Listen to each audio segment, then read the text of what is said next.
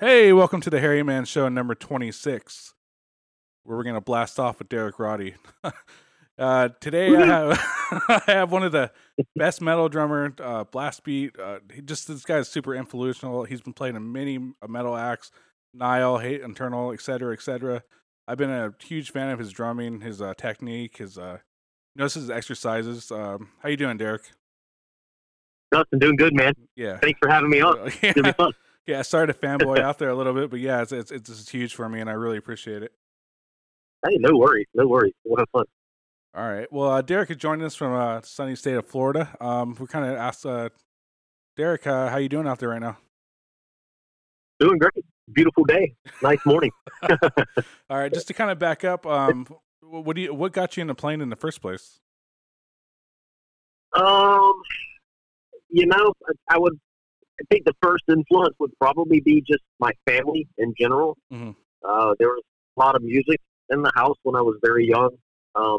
My dad played guitar. And my father actually, he had a country song on Billboard in the mid '80s. Oh, really? And yeah, he had at the local music store met a producer, and they started talking. And my dad was like, he never really wanted to perform, but he had a couple of songs that he thought were really good that he wanted to sell. And he met this producer, and the producer said, "Well, why don't you, come in into the studio? We'll record them." So he went in and recorded the songs. In retrospect, like I said, to try to shop the songs for another artist to record them. And once the producer heard the song, the couple songs my dad had, he was like, "Man," he goes, you should just put these out yourself. And your voice is great. The songs are good. We got the musicians right here. Let's just do it." And it ended up making it to like number 30 something on Billboard in '84 or '85. The song was called "Memories of You," and my father's name is Randy Roddy. Oh, nice. So I'm sure you could probably look it up and find it somewhere. Oh, I will. I'm definitely gonna check it out now. Yeah, it's like country ballad kind of stuff, But that's basically how I got, just involved in music because I was around it all the time. My mom and dad were constantly playing and singing. My brother is 9 years older than me, and he plays guitar. And when he was 15, 16, he started getting into bands, and me being almost a decade younger, I would just sit there and watch him play with the bands and whatnot. But my dad ended up buying me a kit when I was maybe 5 or 6 years old. Mm-hmm.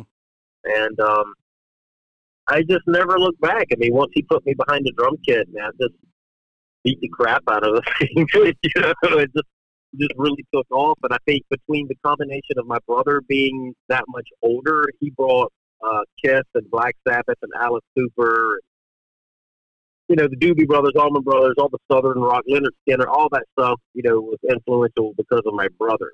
Nice. So that's basically how it got started. In fact, my brother and my cousin and my cousin's 5 years older, my brother's 9 years older, and we had a band. And by the time I was, 8 years old, we were playing out, and playing like, not quote shows, but we would play for like, for instance, my mom's garden club meetings or like the local church stuff, just playing covers and things, Do you remember? So yeah, I mean, I've always been involved with it, Did you remember what kind of kit it was, or was it just a kind of like a Sears style kit, or was it? Oh yeah. Okay. Well, here's that story. So my dad initially bought me the best Sears and Roebuck like drum kit, that they had on Christmas. Uh-huh.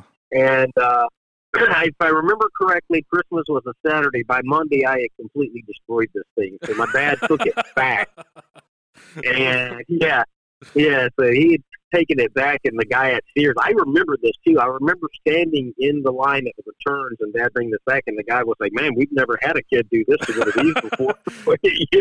Yeah, if you only knew, I guess. Yeah, right. But that very next day, we went to the local music store, Tri-City Music in Columbia, South Carolina, and he bought me a Royce 5-piece. It was silver, actually. Oh, nice. Yeah, a little silver like Royce 5-piece, and I think I played that kit for probably when I was playing with my brother and my cousin, probably for 4 or 5 years, and then he ended up getting me actually a nice set of Rogers drums. Oh, nice. Yeah, and they were like, the real good like Rogers drums at the time. And that's one kit that I wish I still had. I'm kind of a gear junkie anyway, and I love gear, and I have way too much crap. You know what I mean? I got way too much stuff. But I can't help it. I'm just addicted to this stuff, and it started like way back then even. But that's one kit that I wish I still had. Yeah. Just for the nostalgia of it, And then, obviously, being around musicians, were you self-taught, or did you start taking lessons at all? Well, I was pretty much self-taught, and then my brother suggested that I tried to take some lessons, and I went to another local music store that taught lessons, and I went once, and the guy was he was an asshole, and like I didn't really feel he was all that great anyway. Yeah. And I mean, I was already kind of playing stuff that he was trying to teach me pretty proficiently at the time anyway. So I just kind of, gave up on that. But once I got into middle school, I got into like school band. I was in marching band, for example, in high school. I played snare drum in my marching band at Brooklyn Casey High School. And, so, I've always loved the educational side of it. I just never really felt like, the private lessons thing. I learned more by watching and just listening to other people. And that's one thing that I did when I was really young. I was very free. I could think of probably 6 or 8 drummers in my neighborhood that were all older than me. And I would get to go watch them play in their bands. And these guys were all really good. I mean, we had some really outstanding drummers in Columbia, South Carolina. Uh-huh. Even just in my neighborhood, there were 4 or 5 guys that were playing, like the Rain and Blood record from beginning to end. Like I wasn't just an old guy, man. There were a lot of guys, and a lot of drummers that have come out of South Carolina that have gone on to do a lot of cool things. But yeah, I was lucky because I would see all these guys that were older than me, and I would just spend my time like. There was one band and one drummer. He was 5 years older, and his name was Jason Moore. And Jason had this band called, at the time they were called Xavier, I think. And they did covers, but they also did original stuff. But they covered like Rhyme of the Ancient Mariner. You know what I mean? Like they were doing some serious stuff, for a local high school band at the time, Mm-hmm. And I was in middle school just watching these cats, and I grew up, just watching all these musicians play and learn. And I think we all came up as a big community of drummers, like learning from each other and hanging. And not that it doesn't happen now, it does, but it's far more isolated than it used to be, Well, yeah. I mean, sure, we got the internet and whatnot, and you can learn a lot by watching all these professional various people, but you develop less of an identity by doing that, I think. You know what I mean? Yeah, yeah. So was that obviously you're into metal, but was that your introduction, listening to the original Raining Blood, Slayer, and all that too? Yeah, I mean, I kind of skipped over Metallica for the most part. Like, not that I wasn't into it or anything. It's just that I discovered heavier stuff before. I was looking for at that point in time. I was just looking for heavy, fast music. Mm-hmm. So it went from Kiss to Motley Crue to Maiden, from Maiden to Slayer right to Napalm Death. I so like Testament and Forbidden and Overkill, Metallica, I kind of skipped all of that stuff. You know what I mean? Like I went kind of right over it. And not that I don't appreciate it or don't like it, but just it wasn't. Those particular bands weren't as much of an influence on me as like Slayer and Napalm Death, and then from Napalm Death, Terrorizers and Morbid Angels, and you know what I mean? Yeah, like it went that road to DSI, to And then that brings me. I had all of this other influential music, growing up from the time I was 5 years old, playing on a play drum kit to getting a real kit, but Southern rock and jazz and contemporary. Soft rock, adult rock, or whatever, yacht rock, whatever you want to call it. You know what I mean? Yeah. So I had a very wide, vocabulary of music. Even by the time I discovered metal, I think that's something that like younger people now don't really understand. Like when I was growing up, there was no such thing as death metal. You know what I mean? Like they didn't exist. Yeah. Even thrash. I mean, like I got to see the birth of all of that stuff, as it was happening. So that's kind of cool, Nice. And then that's the question I was going to ask. Were you just thrown into playing double bass, two bass drums at the time, or that's something you worked up gradually to? It's something that kind of gradually happened. I can tell you how it kind of started. Mm-hmm. Like, okay, Motley Crue, Red Hot, that kind of stuff. Obviously it was a double bass, thing, but it wasn't all that fast. It was more of like a power thing. So yeah. Earlier, I figured out like I could just play that with one foot, like Red Hot. Yeah. So all the people around me were doing it double bass because everybody had two bass drums. Because they were older, they could afford it. They had jobs. I was just a young middle school kid. Yeah. So I had it. So when I got into the band, the one thing I realized is you could check out instruments. So I would take home the bass drum from the kit at school to back home to my house and set it up, and play double bass over the weekend, mm-hmm. and then take it back to school. And then maybe somebody else, another drummer, would rent it, and I wouldn't have it for the next weekend or whatever, But this was before double pedals. Like, there were no double pedals. In fact, back in the day, I used to take two bass drum pedals and put it on one drum. Oh, wow. Yeah. Yeah. Just not clamp them down to the hoop, you know what I mean? But I would put them there, and I could, I would play double bass, like, right on one drum, just with the pedals right beside each other. That's how I started. Nice. Yeah, isn't that funny? Yeah, that's pretty crazy. And then those were the days where people played two different size bass drums. I noticed you kind of do that with some of your setups. What were the advantages and disadvantages of that at the time? Well, I think a lot of it at the time was it was just what was available. There just wasn't a lot of like double bass drum kits available. So people, when you order stuff, like the ordering in stores were different back then. Like they used to have like a kit, and they would try to have like every size drum mm-hmm. to that kit. So if you wanted two bass drums, you didn't end up getting two 22s. You got like a 20 and a 22, or 22 and a 24. Yeah. So it was just the way stuff allocated to these stores and how they sold retail back then, Mm-hmm.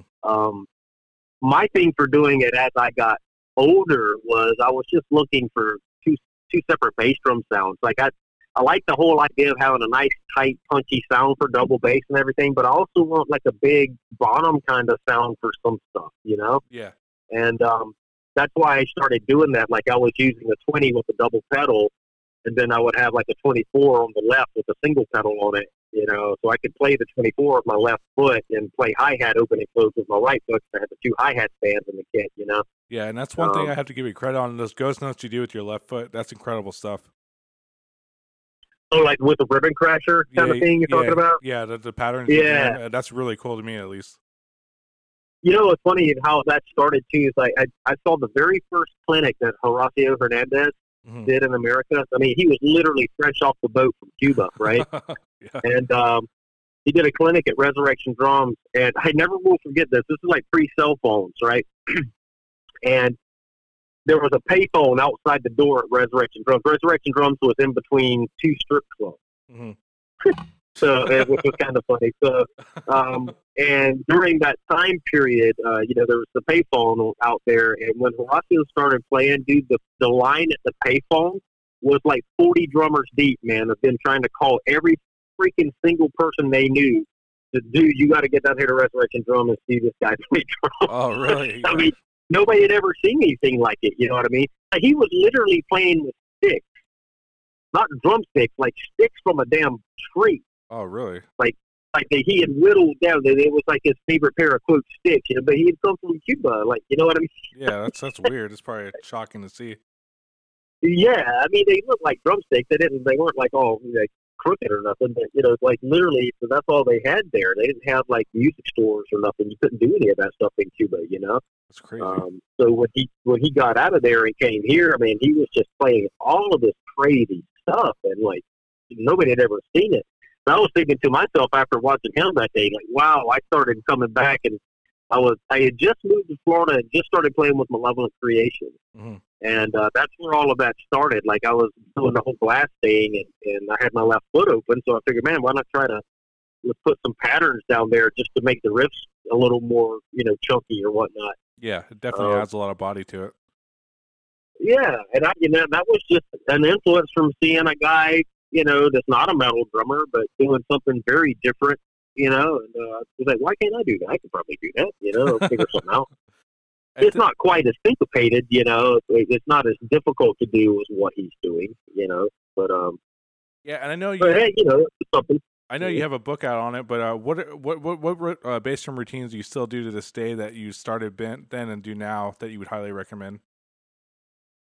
The only thing that I do my right foot is out of control.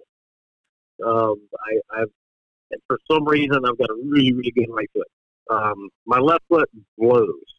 It always has. It's never been great, but I injured myself about 6-8 years ago. Huh. I collapsed my ankle.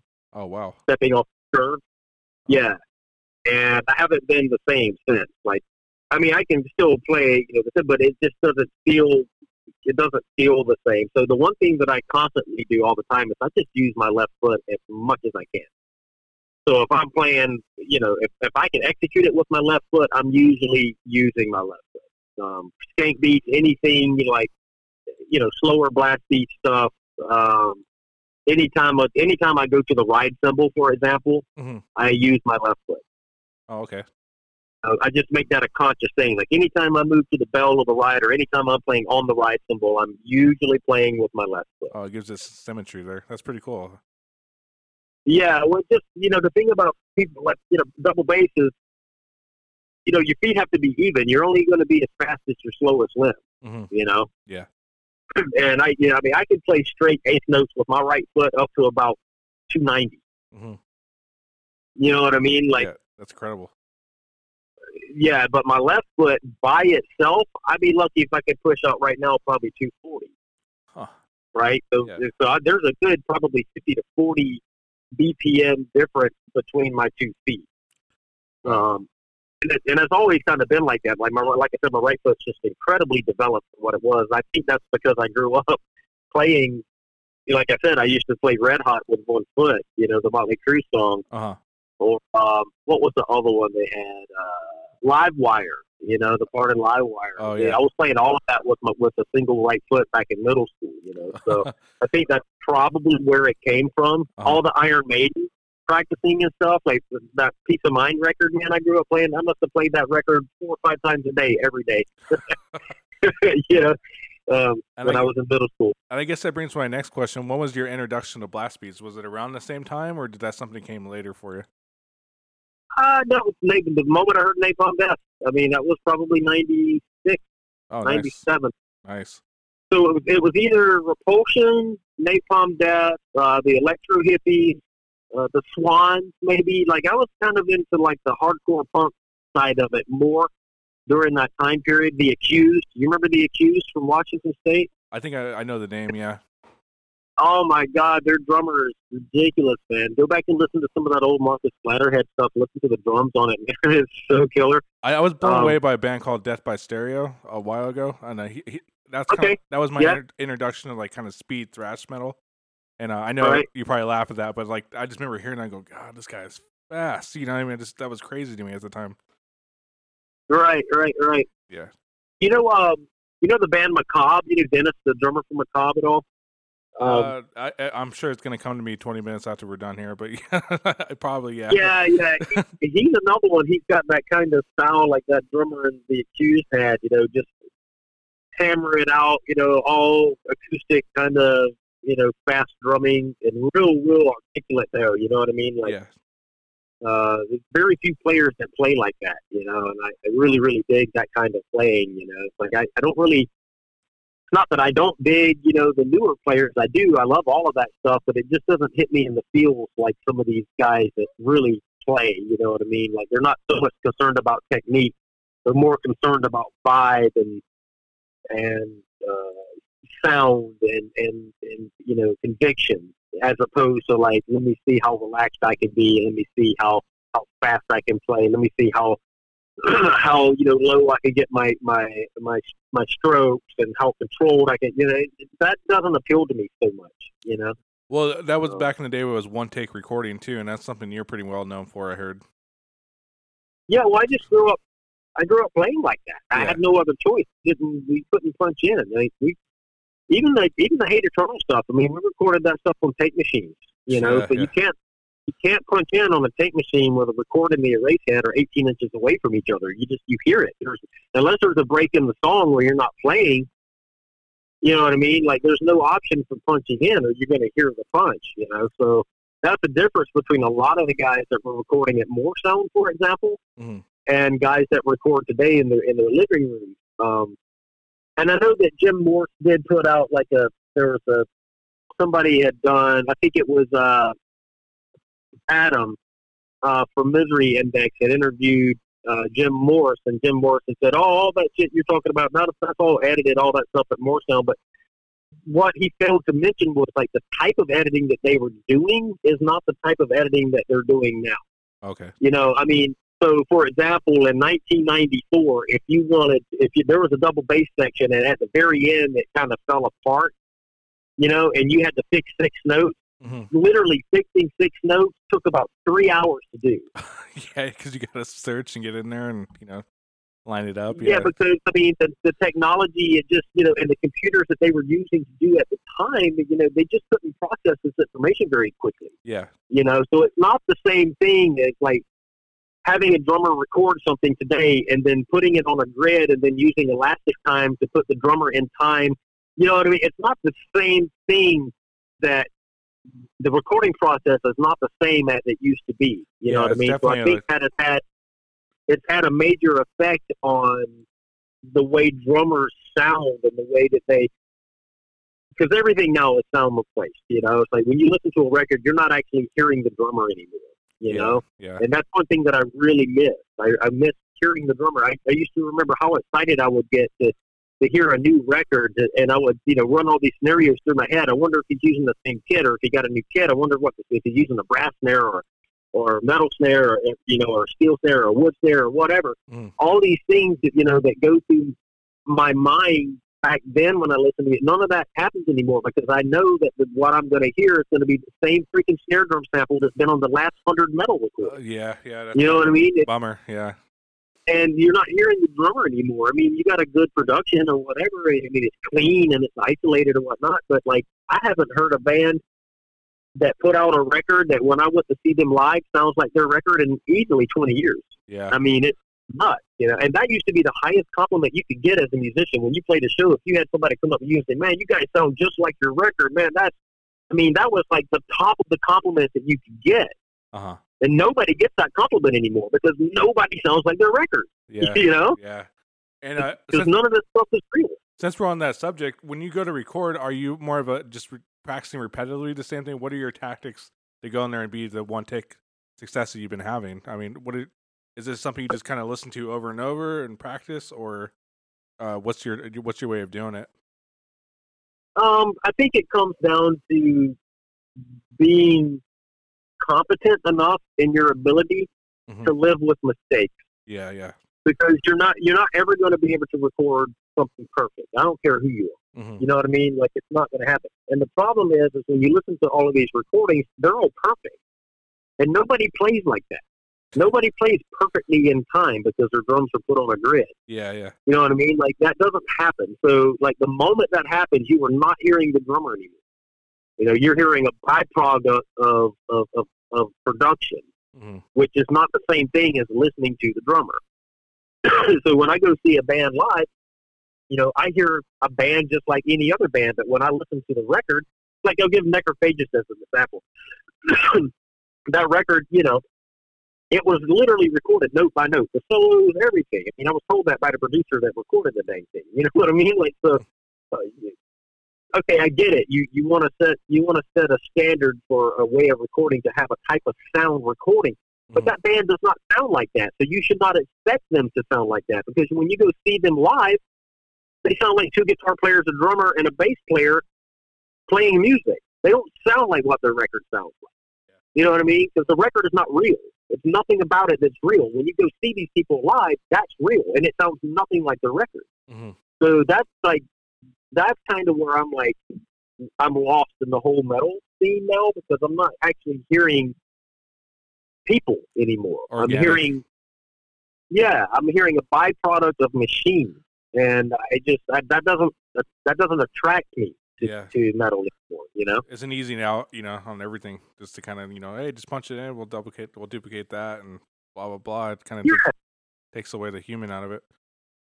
I mean, a lot of times they'll even take like the best, cleanest 8 bars of a blast beat, and they just loop it. Yeah, I mean, it's like, so you don't even hear like the variation of time and the struggle of actually doing it. That's another thing. Like, the music has just gotten so sterile. There's no organic, like you said, there's no organic touch to it anymore. Well, I like to hear drummers breathe that are playing too, and that's one big thing you're on too. Is when you see a drummer play metal music live, you can actually feel him breathing through his double bass strokes and his blast beats. You can tell the hesitation. You can hear the the relief. You can hear the power when it gets its air back, etc. That's what I notice sometimes.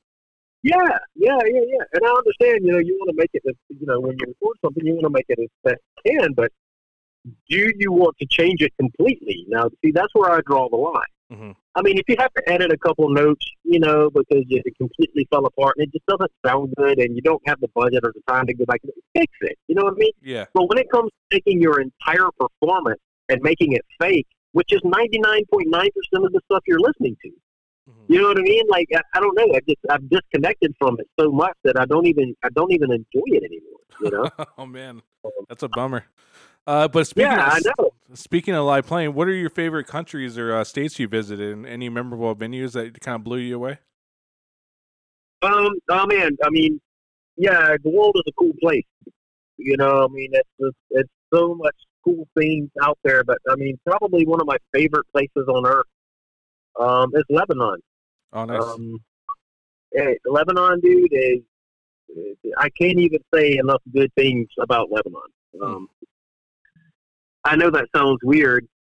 People usually think of like, and I don't really consider Lebanon the Middle East. It's more of a Mediterranean. Uh-huh. I look at it more like Greece or Turkey or, like it's not, when you say Middle East, people think Iran, Iraq, Syria, and Syria's right there. I get it, but I don't know. It's something about that place. I mean, the people, it's the best food in the world. I mean, it's more westernized than even Europe. Really? You know what I mean? Really? It's more westernized than Australia. I mean, it's nuts, man. Like you go there and it's like not any different, really. You don't have a different feeling. Like when you're in Europe, you feel like, oh, I'm in a different country. Like when you're in Beirut, for example, other than the fact that knowing you're in Beirut, you don't feel like you're somewhere foreign. Yeah. I don't know.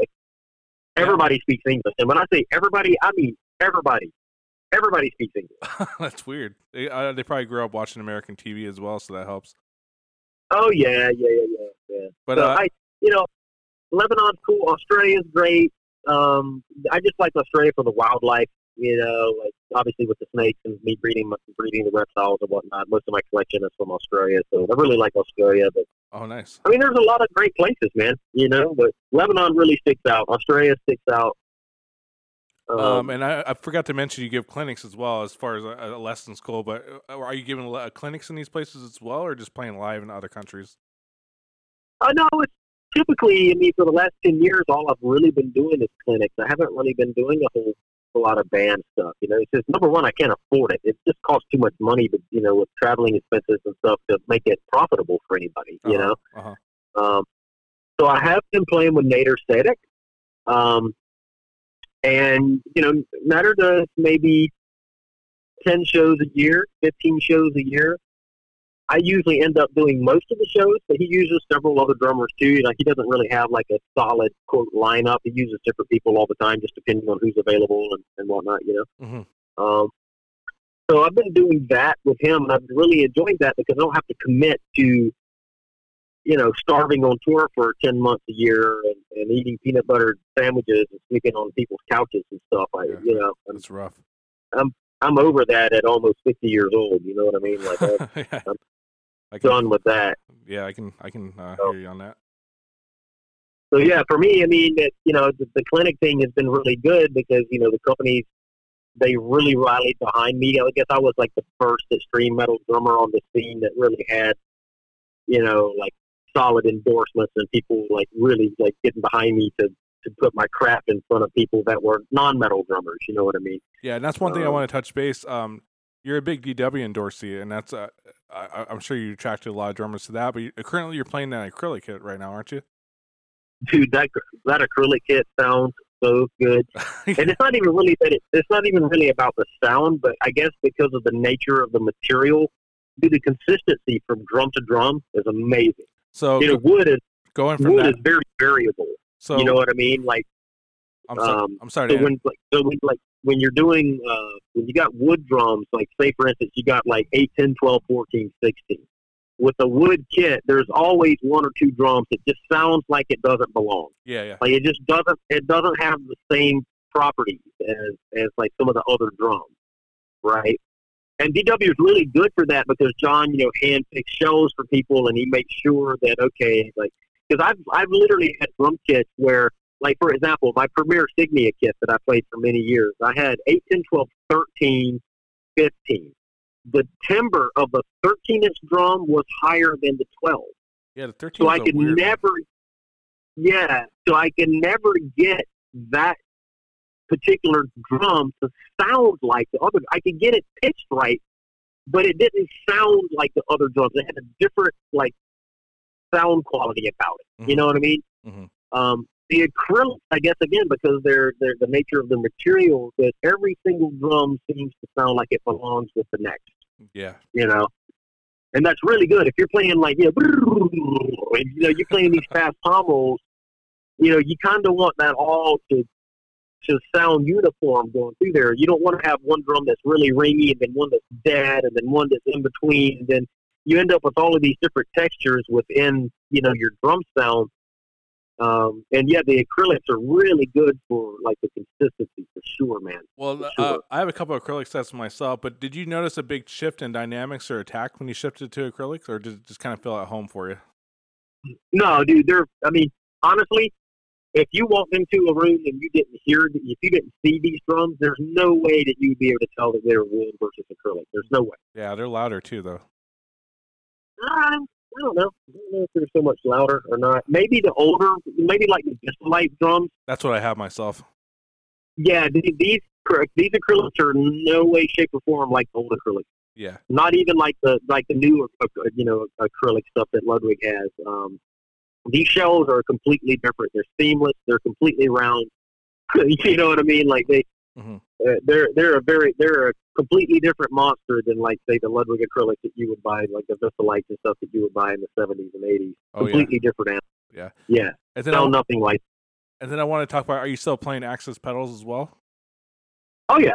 Yeah. Yeah, because I noticed when I was going through the drum magazine, I still looked through them, but I remember you being a big endorsee through almost all the magazines with the Axis pedals. Are you playing them longboard or shortboard these days? Longboard. Oh, nice. Yeah. Nice. Yeah, just a longboard with the 21-degree axle piece. Now, it gives a little more throw in the stroke. So it kind of feels a little bit more like a regular pedal. It's not as doesn't feel like it plays through the head so much, like mm-hmm. the older Axis pedals, Mm-hmm. Which I like for playing really fast. Like if I'm doing an entire set of Hater Chrono, I would probably play the regular longboards. But if I'm doing my normal playing where I like to, have a little bit more oomph, a little bit more, more stroke, I will move to the 21s, because it just gives me a little more volume and a little more of a natural kind of a pedal feel, And then as far as cymbals, you've been a Meinl endorsee for quite a while now too, as well. Yeah, since 2008. Yeah. Nice. And those are great cymbals as well. Man, they are I would definitely say they're the most cutting edge company out there. I mean, they really listen. they really are open to suggestion and putting out new product and trying new sounds. And they got the widest voicing of any company out there. You can find pretty much anything you need in mind. If you're looking for a Paiste 2002 type of sound, they got that in the Soundcasters. If you're looking for a hand hammered, K kind of sound, they got that in the Bison. If you're looking for like a Z custom Zildjian kind of sound, they got that with the customs. Custom. I like their Sandrise a lot too. Yeah, the service ride is killer. It's basically just a medium ride with a large bell. Uh-huh. It's not anything like crazy or nothing. I've never really been a fan of like all of these metal drummers ride cymbals. Mm-hmm. Like the Lombardos and the Charlie Benantes and that kind of thing. I've never really been a fan of that kind of sound. Mm-hmm. I'm more of a Tony Williams kind of ride cymbal guy. So you're talking you're talking more like the Z Custom Mega Bell ride sound, right? Is it what you don't like? Yeah. Or like the Pisces Power Ride. Yeah, it sounds like you're tapping on a piece of metal, just too high. I know exactly what you're talking about. I'm not into that. I like to feel the cymbal kind of give a little bit when I hit it. You know what I mean? I like a center ride. Uh-huh. Like I said, something more like Tony Williams, or more something like Weckel or somebody would play. Like it's more of a fusion kind of sound. Something with character, pretty much. Yeah. And same thing with my crashes. I play all thin crashes or medium thins, no power crashes, nothing like that. Mostly thinner cymbals. Nice. Well, same thing with drum heads, single ply heads too. I like ambassadors personally. Oh, really? It's always been my favorite. Yeah. Top and bottom, or just top? Top and bottom, yeah. Ambassadors. Yeah. Even on the kick drum, I like ambassadors. Oh, really? Yeah. They get for how thin they are. They give a lot of recoil to them too. That's what's cool about them. Yeah. And, just the tone, and the ambassadors sound completely different than like a G1, for example, Oh, Yeah. A G1 feels a lot I know thicker. I know they use a different Mylar too, but I think just the openness of the ambassadors I like a lot, Well, before I let you go, I wanted to touch base with the school that you're giving, the lessons and how they can reach you and how that's been going for you. Obviously, it's a little bit of a slowdown right now, but you have a drum school, and what would be the best place to check that out? Okay, so I'm in the process of building a new website right now. It's called DerekRoddyLive.com, and it's basically going to be a streaming site. So what's going to happen is when you go there, obviously, it has the regular website stuff, but it's also going to have a subscription-based thing where for a couple dollars a month or something, you'll be able to gain access to a stream camera that pretty much is going to be active 24 hours a day in my rehearsal room. So, badass. People will be able to come in and check in. If I'm practicing, that's cool. You can watch me practice. You can watch me record stuff, or you can watch the band practice, and it's completely, unedited and it's live and the sound is great. It's coming right off of my Pro Tools rigs and everything's close mic and, it sounds incredible, So, I got some cool things coming, actually. And then as far as lessons, if anybody wants to hit me up, I do Zoom, Skype lessons, all of that stuff. My email is easy. It's DerekRoddy@hotmail.com. Mm-hmm. So you can hit me through my email. If you wanted to do Skype lessons or Zoom lessons or anything like that, just hit me up. Yeah, I'm pretty flexible with all of that stuff. Yeah, I'll definitely share the links to that stuff so people can kind of get to it a little bit easier. But yeah, you also have a great YouTube channel if you just want to see just Derek playing live and some of the studio stuff he's done. Yeah. So, the YouTube channel, this is something that happened to me. I can't remember when the crash happened. Was it 2011 maybe or 2010? But I used to have an account on there. It was called Mr. Obsidian. And I had it was like 140-something thousand subscribers. And I was one of the pages that whenever that crash happened, the YouTube crash happened, I don't know if it was 2010 or 2000, I can't remember, but my channel was one of the ones that was lost. Oh, that's so nice. I had to start another channel, which if you go to YouTube, you can just, search Derek Roddy and it'll come up or whatever. But I've never been able to really get the subscribers back, you know what I mean? But again, I don't really push. I haven't really been putting out a lot of videos or doing too much stuff, like I said, on those platforms that we were talking about earlier. I've been trying to just keep it based to my website. So in the future, if you want to see anything, by me, if you want to keep up with me, you're definitely going to have to come to my website because I am really over the whole Facebook, YouTube thing. Like I was telling you before, just the fact that every time I sign onto this thing, they're making money off of me. It pisses me off, to be honest. It makes me mad. And especially how musicians are treated on these things, they don't even let, your fan base see your stuff, and they want you to buy boost and they want you to pay to have likes and all this stuff. You know what, man? You can keep all that shit. Yeah. I would just rather people just come to my site and have a direct link to me. It's too easy to find me online to not do that. You know what I mean? So Yeah, I totally agree. I'm just But going to try to get back to that. It's just everyone's on that platform, so you kind of have to, show them the way to do new stuff too. So it's a little bit of a double-edged sword there. But yeah, I totally agree with you on all that. Well, I get that. It's not, I'm not saying that I'm not going to have a Facebook page or a YouTube channel. I am. It's just how much content goes up there is 1% of what's actually on my site. You know what I mean? So, like, if you really want to get into some cool content and stuff, you're going to have to come to my website because I'm not going to be putting this stuff up on YouTube and Facebook anymore. Yeah. And another thing, too, I recommend checking out Derek's Drumeo videos. You did some great stuff with them, too, as well. I was kind of geeking out on that one last night. But those are fun. Those guys are good, man. Those guys are good dudes. Jared and all those guys up there, they're great guys. Yeah, they're awesome. So there's definitely, what I'm trying to say, there's definitely enough content to go out there and geek out on Derek Roddy like myself. Yeah, and I've learned a lot, and I'm not the best blast drummer in the world, but I still, something I try to experiment with, and I just want to thank you for coming on and giving me your time. You're a busy guy. This has been a huge thing for me, man. Totally. Yeah. Totally. Yeah, I love doing this stuff, man. I can sit here and talk drum stuff all day. So. Yeah. All right. Well, like I said, you want to check out Derek, his YouTube, his Instagram, his new website. I'll put the link in for it. I know he's getting set up, but we'll get some traffic over there for him. But I want to thank you guys for tuning into this episode. We're obviously on YouTube, Apple, Spotify. And thanks again, Derek, one more time there. No worries. Nothing. That was awesome, man. All right. Have a good one. Yeah, man.